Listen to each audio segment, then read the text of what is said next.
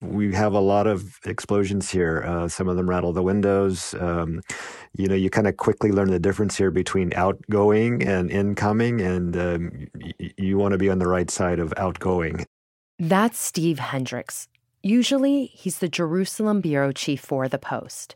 But lately, he's been covering the war in Ukraine. He's holed up in a hotel in Kharkiv right now, and over the weekend, he was able to get into a town further east, the town of Chigoyev, on the edge of Russian-occupied territory. And we got to this town just about 7 hours after its hospital had been bombed. It's been shelled quite a bit in the last several days because of the Ukrainian counteroffensive. It's sort of a Russian tactic to really unleash on a lot of these communities as they're being pushed back. So it was a very strange moment when we got up to this hospital, which had had most of its one side blown away. Every piece of glass in that building was gone. We could see patients moving around inside, even though the building had been destroyed. Some lying on stretchers or gurneys in the hallways. And there must have been 100, 200 regular folks from this town around the hospital, sweeping up glass with the little straw brooms. Men were, using their own power tools, electric tools to start replacing doors and windows. It was quite a remarkable aftermath for a bombing. It was almost festive. And I think it was because the people knew that this violence, while terrible, was a mark that things had changed. This was a victory for them. And I remember one woman in particular, her name was Natalia Kapuzova, and she just said everything is going to be Ukrainian again. And she held her broom in the air and said, we're all ready to march into Russia. Her husband and her son are both in the army. And, here she was in the middle of the sort of destruction that would be pretty much unfathomable for most of us, just euphoric. It was a remarkable moment of community solidarity, and it's what I began to think of as the Ukrainian victory mood, which has become more and more pervasive in the last 4 days. From the newsroom of The Washington Post, this is Post Reports. I'm Elahi Izadi, in for Martine Powers. It's Monday, September 12th. Today, we hear from Steve about the sudden Russian retreat from key areas in Ukraine, why it's happening, and whether it actually is a dramatic shift in this months-long war.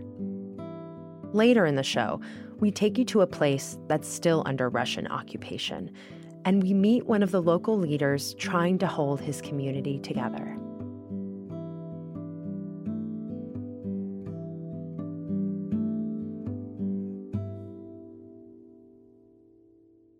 Steve, where were you this weekend? Can you tell me what happened there and what was it like?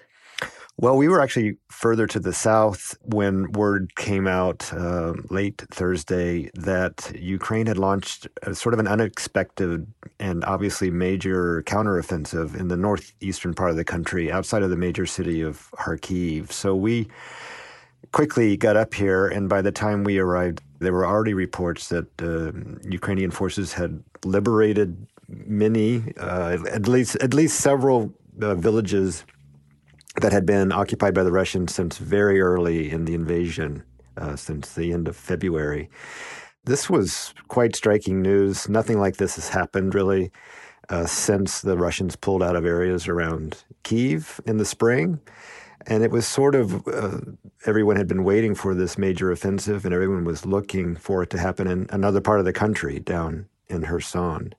So it certainly caught us off guard, and it seems to really have caught the Russians off guard because the Ukrainian advance just continued to build through the weekend. You were on the ground in a liberated area, Zeleznychnia. Can you tell me what you saw and what the people you spoke with, the Ukrainians, were saying? What was it like being there? We managed to get into this village on Sunday, and we were some of the first people to talk to residents who had been under this Russian occupation for so long. It was a pretty grisly scene in some cases. We were there when investigators were digging up two bodies of two Ukrainians who had been shot, apparently by Russians. And we talked to their neighbors who said that their crime had been to be having lights on, being a little bit loud, and drinking after the very strict 6 p.m. curfew. And, the villagers said, the residents of this very small town said that these Russians were mostly very young. They would ask them, why are you here? Why are you doing this to us? And their answer was, we have a choice. We can either be here or we can be in jail. So there was even a little bit of sympathy that these they're almost all elderly people who have stayed behind for this long, had for the young Russian soldiers. And they described the moments of their retreat last week it would be Thursday and Friday, almost with pity. These guys had been left behind. A lot of the Russians left immediately when the Ukrainian soldiers started moving into the area in their vehicles. These young fellows would radio for someone to come back and get them, and they were essentially told, you're on your own. And so we were told by people who said they came into my house and they took my clothes and dressed as a Ukrainian civilian, so the drones wouldn't recognize them as soldiers. They stole bicycles to ride away. We talked to one woman whose husband was held at gunpoint until he turned over his car keys. They dropped their weapons in the streets and in the fields in some cases, and we saw stacks and stacks of ammunition that they had left behind in the sawmill that they were using as their military base. So how did this happen? What led to Russian troops leaving these areas? It seems to be a combination of some very clever planning and some pretty crafty execution on the part of Ukrainians. They mounted this other offensive in the more southerly part of the country. Everyone was looking at that. Russia definitely sent significant numbers of troops that way. And then suddenly this push in the northeastern part of the country began, and Russia wasn't able to handle it. Their troops sort of collapsed one village after another. It does represent a relatively remarkable collapse of Russian military acumen, and it's having a lot of reverberations in both countries. Yeah, I want to learn a little bit more about the geography of this pullout and the significance of this region that they left. So can you tell me about that? And then also, where have the Russian forces gone? This part of the country is extremely close to Russia. There's a major Russian city within about 60 kilometers of where I am right now in Kharkiv. And it has been a gateway for Russian supplies as they prosecute the war in several parts of Ukraine.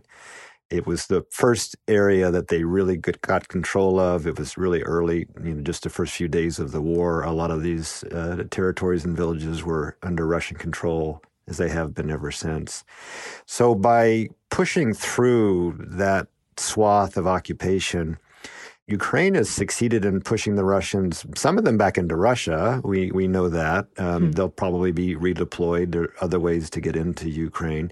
But some of them have also gone further south to the area known as the Donbass, which is the eastern region of the country that Russian-backed separatists have been fighting in for several years now. So that's going to change the dynamic there. But Ukraine is actually close to being so successful here that they're pushing all the way to that area and may actually succeed if it continues like this in reconnecting these two parts of the country, giving Ukraine a real military advantage as it keeps Russia from advancing and trying to push them back even farther. Yeah. Do we know how much ground Ukraine has regained in recent days? Well, it's significant. President Vladimir Zelensky of Ukraine has said, just yesterday that it's more than 1,100 square miles. And that's been not quite confirmed, but a lot of independent military analysts, including a lot of the British Defense Ministry folks that we all look to, have acknowledged that the amount of territory they've taken is significant. And actually is probably more territory in these last 5 days or so than Russia was able to take since the spring, since about April. So there's if there's still questions about how much it is, there's no question that it's a significant amount. Steve, I'm wondering how Ukrainians are receiving this development. I mean, this war has dragged on for so many months. How is this moment landing with them? It's a complete change of mood here. This is my fourth rotation through Ukraine since February, and I've been here for a month this time. And the war had become a very dangerous stalemate. A lot of shelling was going on, but not a lot of advances on either side.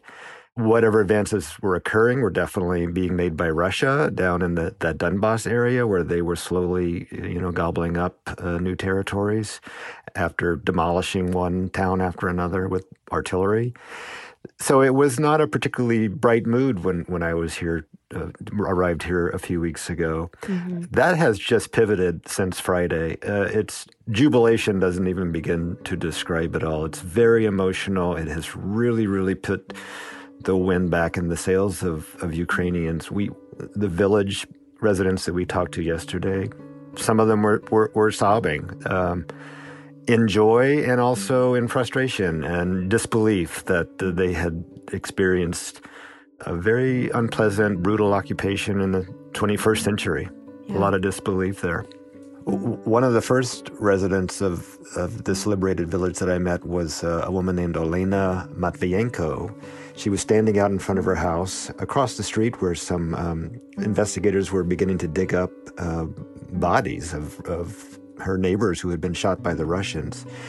And I think just talking to an outsider for the first time kind of brought a lot of this out for her. She was immediately in tears and just almost asking us the question, how could this have happened to us? How could we have just gone through this 7 months of occupation in the 21st century?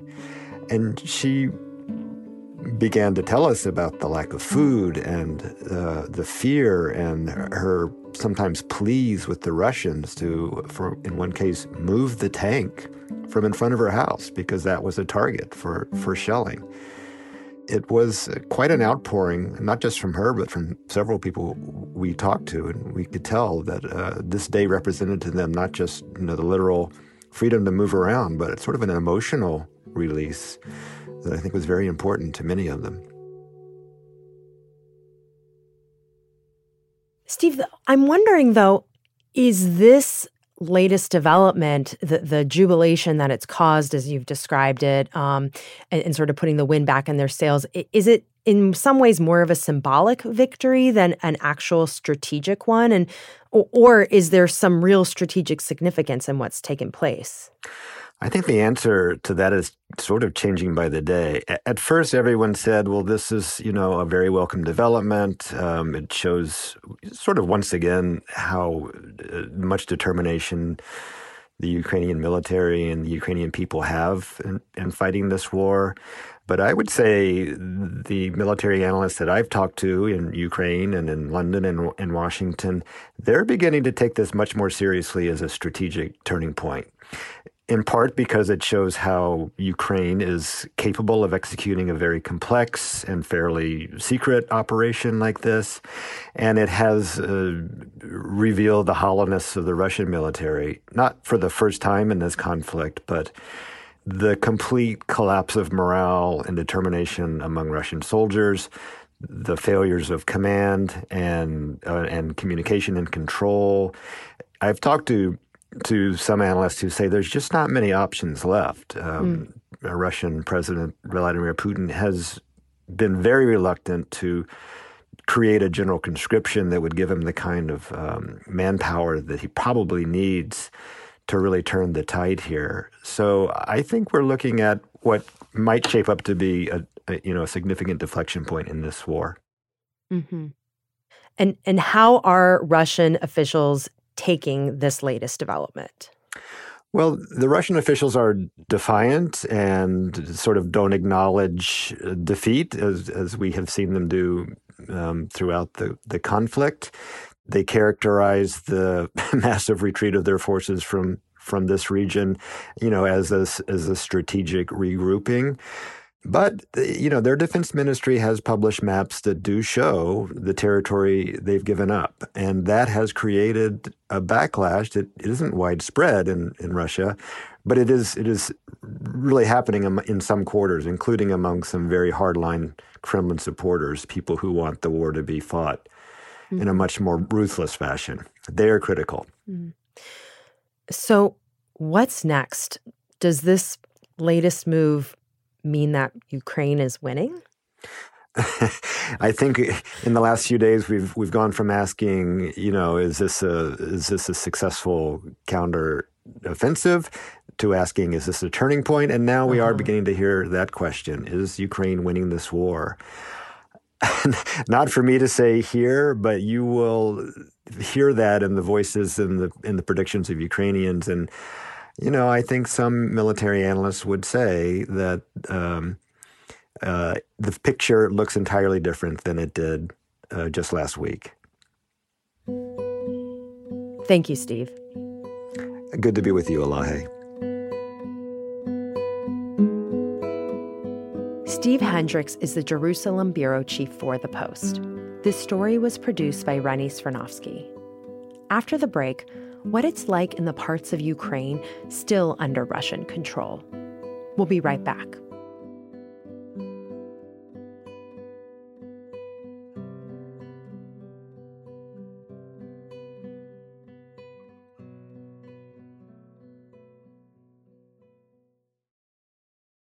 The best conversations I have with my colleagues are the ones that happen when no one is looking, when we're not 100% sure yet what to write. Hopefully, having conversations like this can help you figure out your own point of view. That's kind of our job as Washington Post opinions columnists. I'm Charles Lane, Deputy Opinion Editor. And I'm Amanda Ripley, a contributing columnist. We're going to bring you into these conversations on a new podcast called Impromptu. Follow Impromptu now, wherever you listen. Now we turn to the Donbas region in eastern Ukraine. Conflict is not new for this region. There has been intense fighting there since 2014 between Russian-backed separatists and Ukraine. Seizing this territory is one of Vladimir Putin's main objectives in this war. The Donbas is still largely occupied by Russian forces, who have made significant gains there since the start of the invasion. That includes taking the frontline city of Popasna. Many of Popasna's residents have fled, including its mayor, Mykola Khanatov, who is still trying to do his job from more than 150 miles away. While in eastern Ukraine, we went to this town called Novomoskovsk. While there, what we discovered is that the mayor of Popasna had set up a hub for town residents that had fled the invasion. That's Post reporter Dalton Bennett, who talked with our host Martine Powers. Dalton and journalist Anastasia Halushka bring us the story of the working mayor of Popasna, a mayor without a city. Essentially what the mayor has done, his name is Khanatov, he set up a government in exile while he tries to hold his community together that has been completely displaced and has experienced unbelievable suffering at the hands of Russian forces that were trying to seize their town. I want to have a future where I can look back at the situation and be like, I didn't know what to do, but I managed to get out of it. Yeah, I figured it out. І так само я розумію, що якщо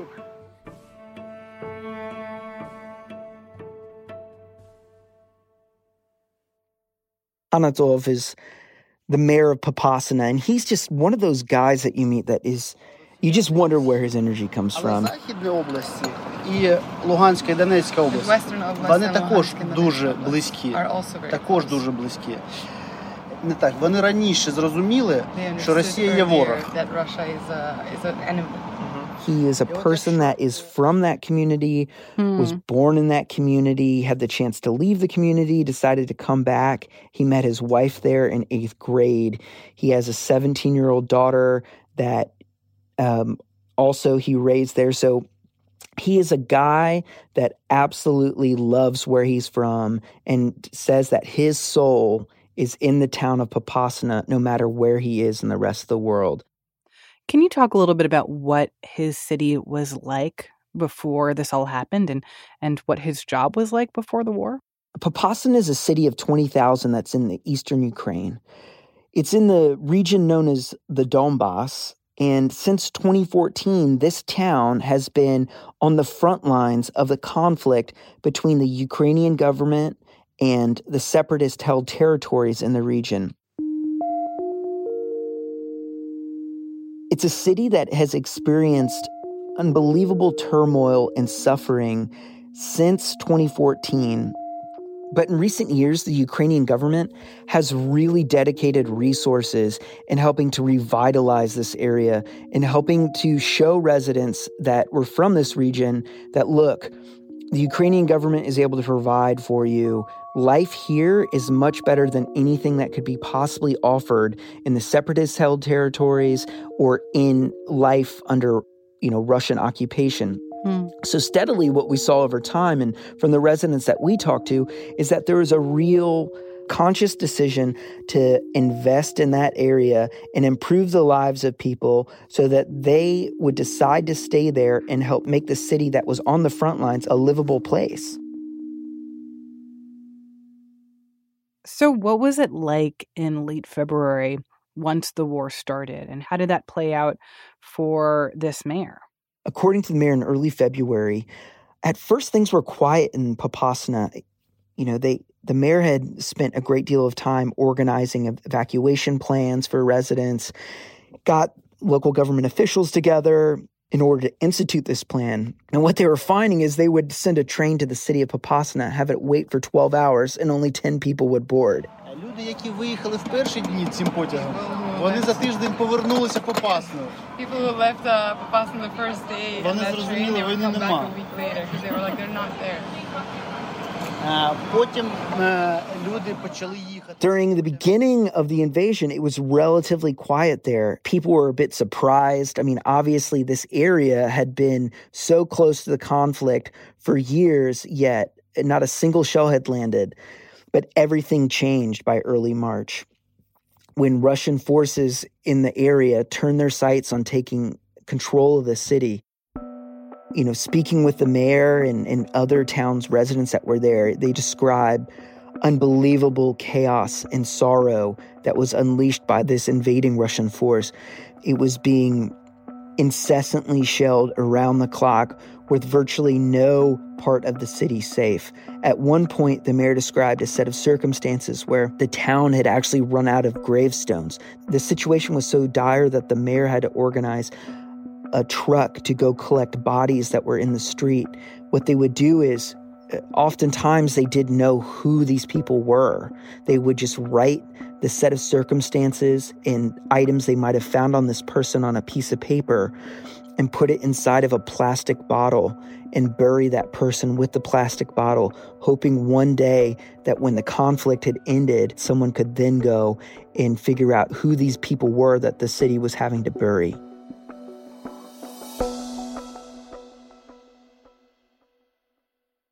Once the shelling intensified in the city, the mayor, working together with the rest of the city department heads and the heads of the various public utilities, they all came together and put all their effort into trying to keep the lights on, trying to make sure that everything was working in the city, meanwhile organizing huge evacuation efforts. They're taking buses, going around to houses and shelters, convincing people to leave. Obviously, residents had lived through the previous conflict, right? They'd lived through 2014 when the town was temporarily occupied by Moscow-backed separatists. They were hesitant to leave, based off of past experiences, things weren't so bad.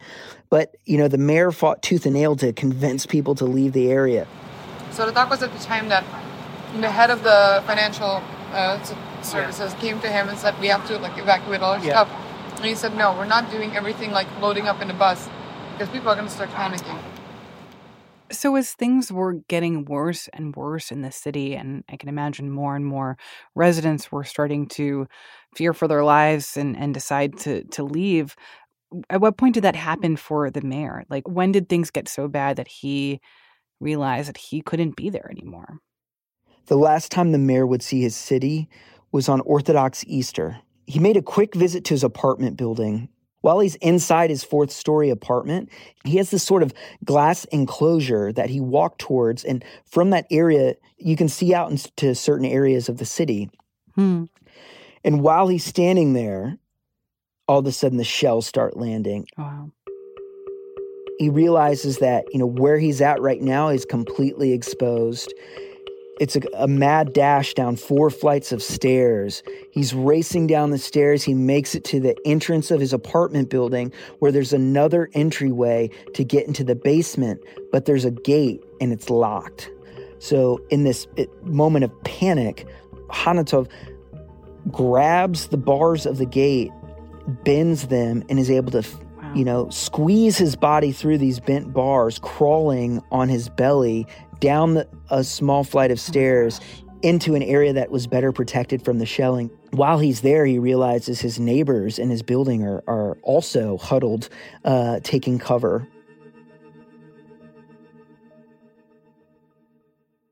And then what does he do once he's in the basement of this building? He waits. He still doesn't know how long he's going to be there for. The shelling is getting closer and closer. When a neighbor tells him, look, after they shell for 40 minutes, the firing team needs 10 minutes to reload their artillery before they start firing again. He waited, and he was able to escape from the area where he had taken shelter, sprint to his van that was still intact, waiting outside, and drive and escape from his city. Oh my gosh. So what does day-to-day life look like for him now, knowing that his residents are both dealing with really difficult circumstances now because they have all had to leave the city, but also the fact that they need the same things that they've always needed in terms of services from their city government? What does he do all day? Like, what are the things that he's trying to prioritize? The mayor works with a team of 15 volunteers and former city officials that spend their entire days fielding requests for assistance from residents that are displaced across Ukraine, some of whom are actually living and trapped inside of the city that is now occupied by the Russians. So we're staying in place to be able to turn, to get back, the structure staying in place to return soon and to be able to immediately start the work. And rebuild. Yeah. It's everything from requests to sorting out pensions to birth certificates, death certificates, marriage certificates, or asking advice on how they should relocate to another area. I mean, residents are contacting the mayor through email, Facebook, text messages, right? He's just inundated nonstop with requests for assistance. Any kind of confirmation that this person is living on that on that territory and has a right of they are the ones that represent them. So they have to come to them to get any information, documents, certificates. Working with this team of local government officials and employees, he then is able to delegate and assign tasks to these folks who then are able to help as many people as possible. Meanwhile, in this makeshift hub that they've set up, they're organizing weekly humanitarian aid deliveries for residents of Popasna that fled to cities that are now close to the front lines and active in areas of active fighting. What do you think the story of this mayor and his situation tell us about the general state of the war in Ukraine? What the mayor's story tells us is that people are not ready to accept the loss of their towns and cities and homes to the Russian invasion. Цей страх, це почуття. Я одразу роблю йому крок назустріч. This fear, so he's going back a couple of questions. He's like, look, yes, I'm scared. I'm really scared. But this fear also kind of strengthens me, motivates me to actually meet that fear. Yeah. The case of this mayor and those people that we met just proves is that town residents have not given up on this fight. They believe that the Russians are only temporarily occupying this area, and everything that they're doing is to hold strong and hold fast for the day that their town is liberated. So there are moments where there's like fear, for example, like not knowing where to go kind of takes over him. And it wants to take over and maybe even paralyze him, but he kind of pushes it away and just doesn't allow Go away. Ви думаєте, що вона колись вас, знову ж таки, може це дуже емоційно, Dalton, thank you so much for this story. Thank you. Dalton Bennett is a reporter and researcher for the investigative unit at The Post. Anastasia Halushka also contributed reporting. The story was produced by Lexi Diao. That's it for Post Reports. Thanks for listening. Today's show was mixed by Sean Carter and Rennie Svirnovsky. It was edited by Rena Flores and Maggie Penman. I'm Elahe Izadi. We'll be back tomorrow with more stories from The Washington Post.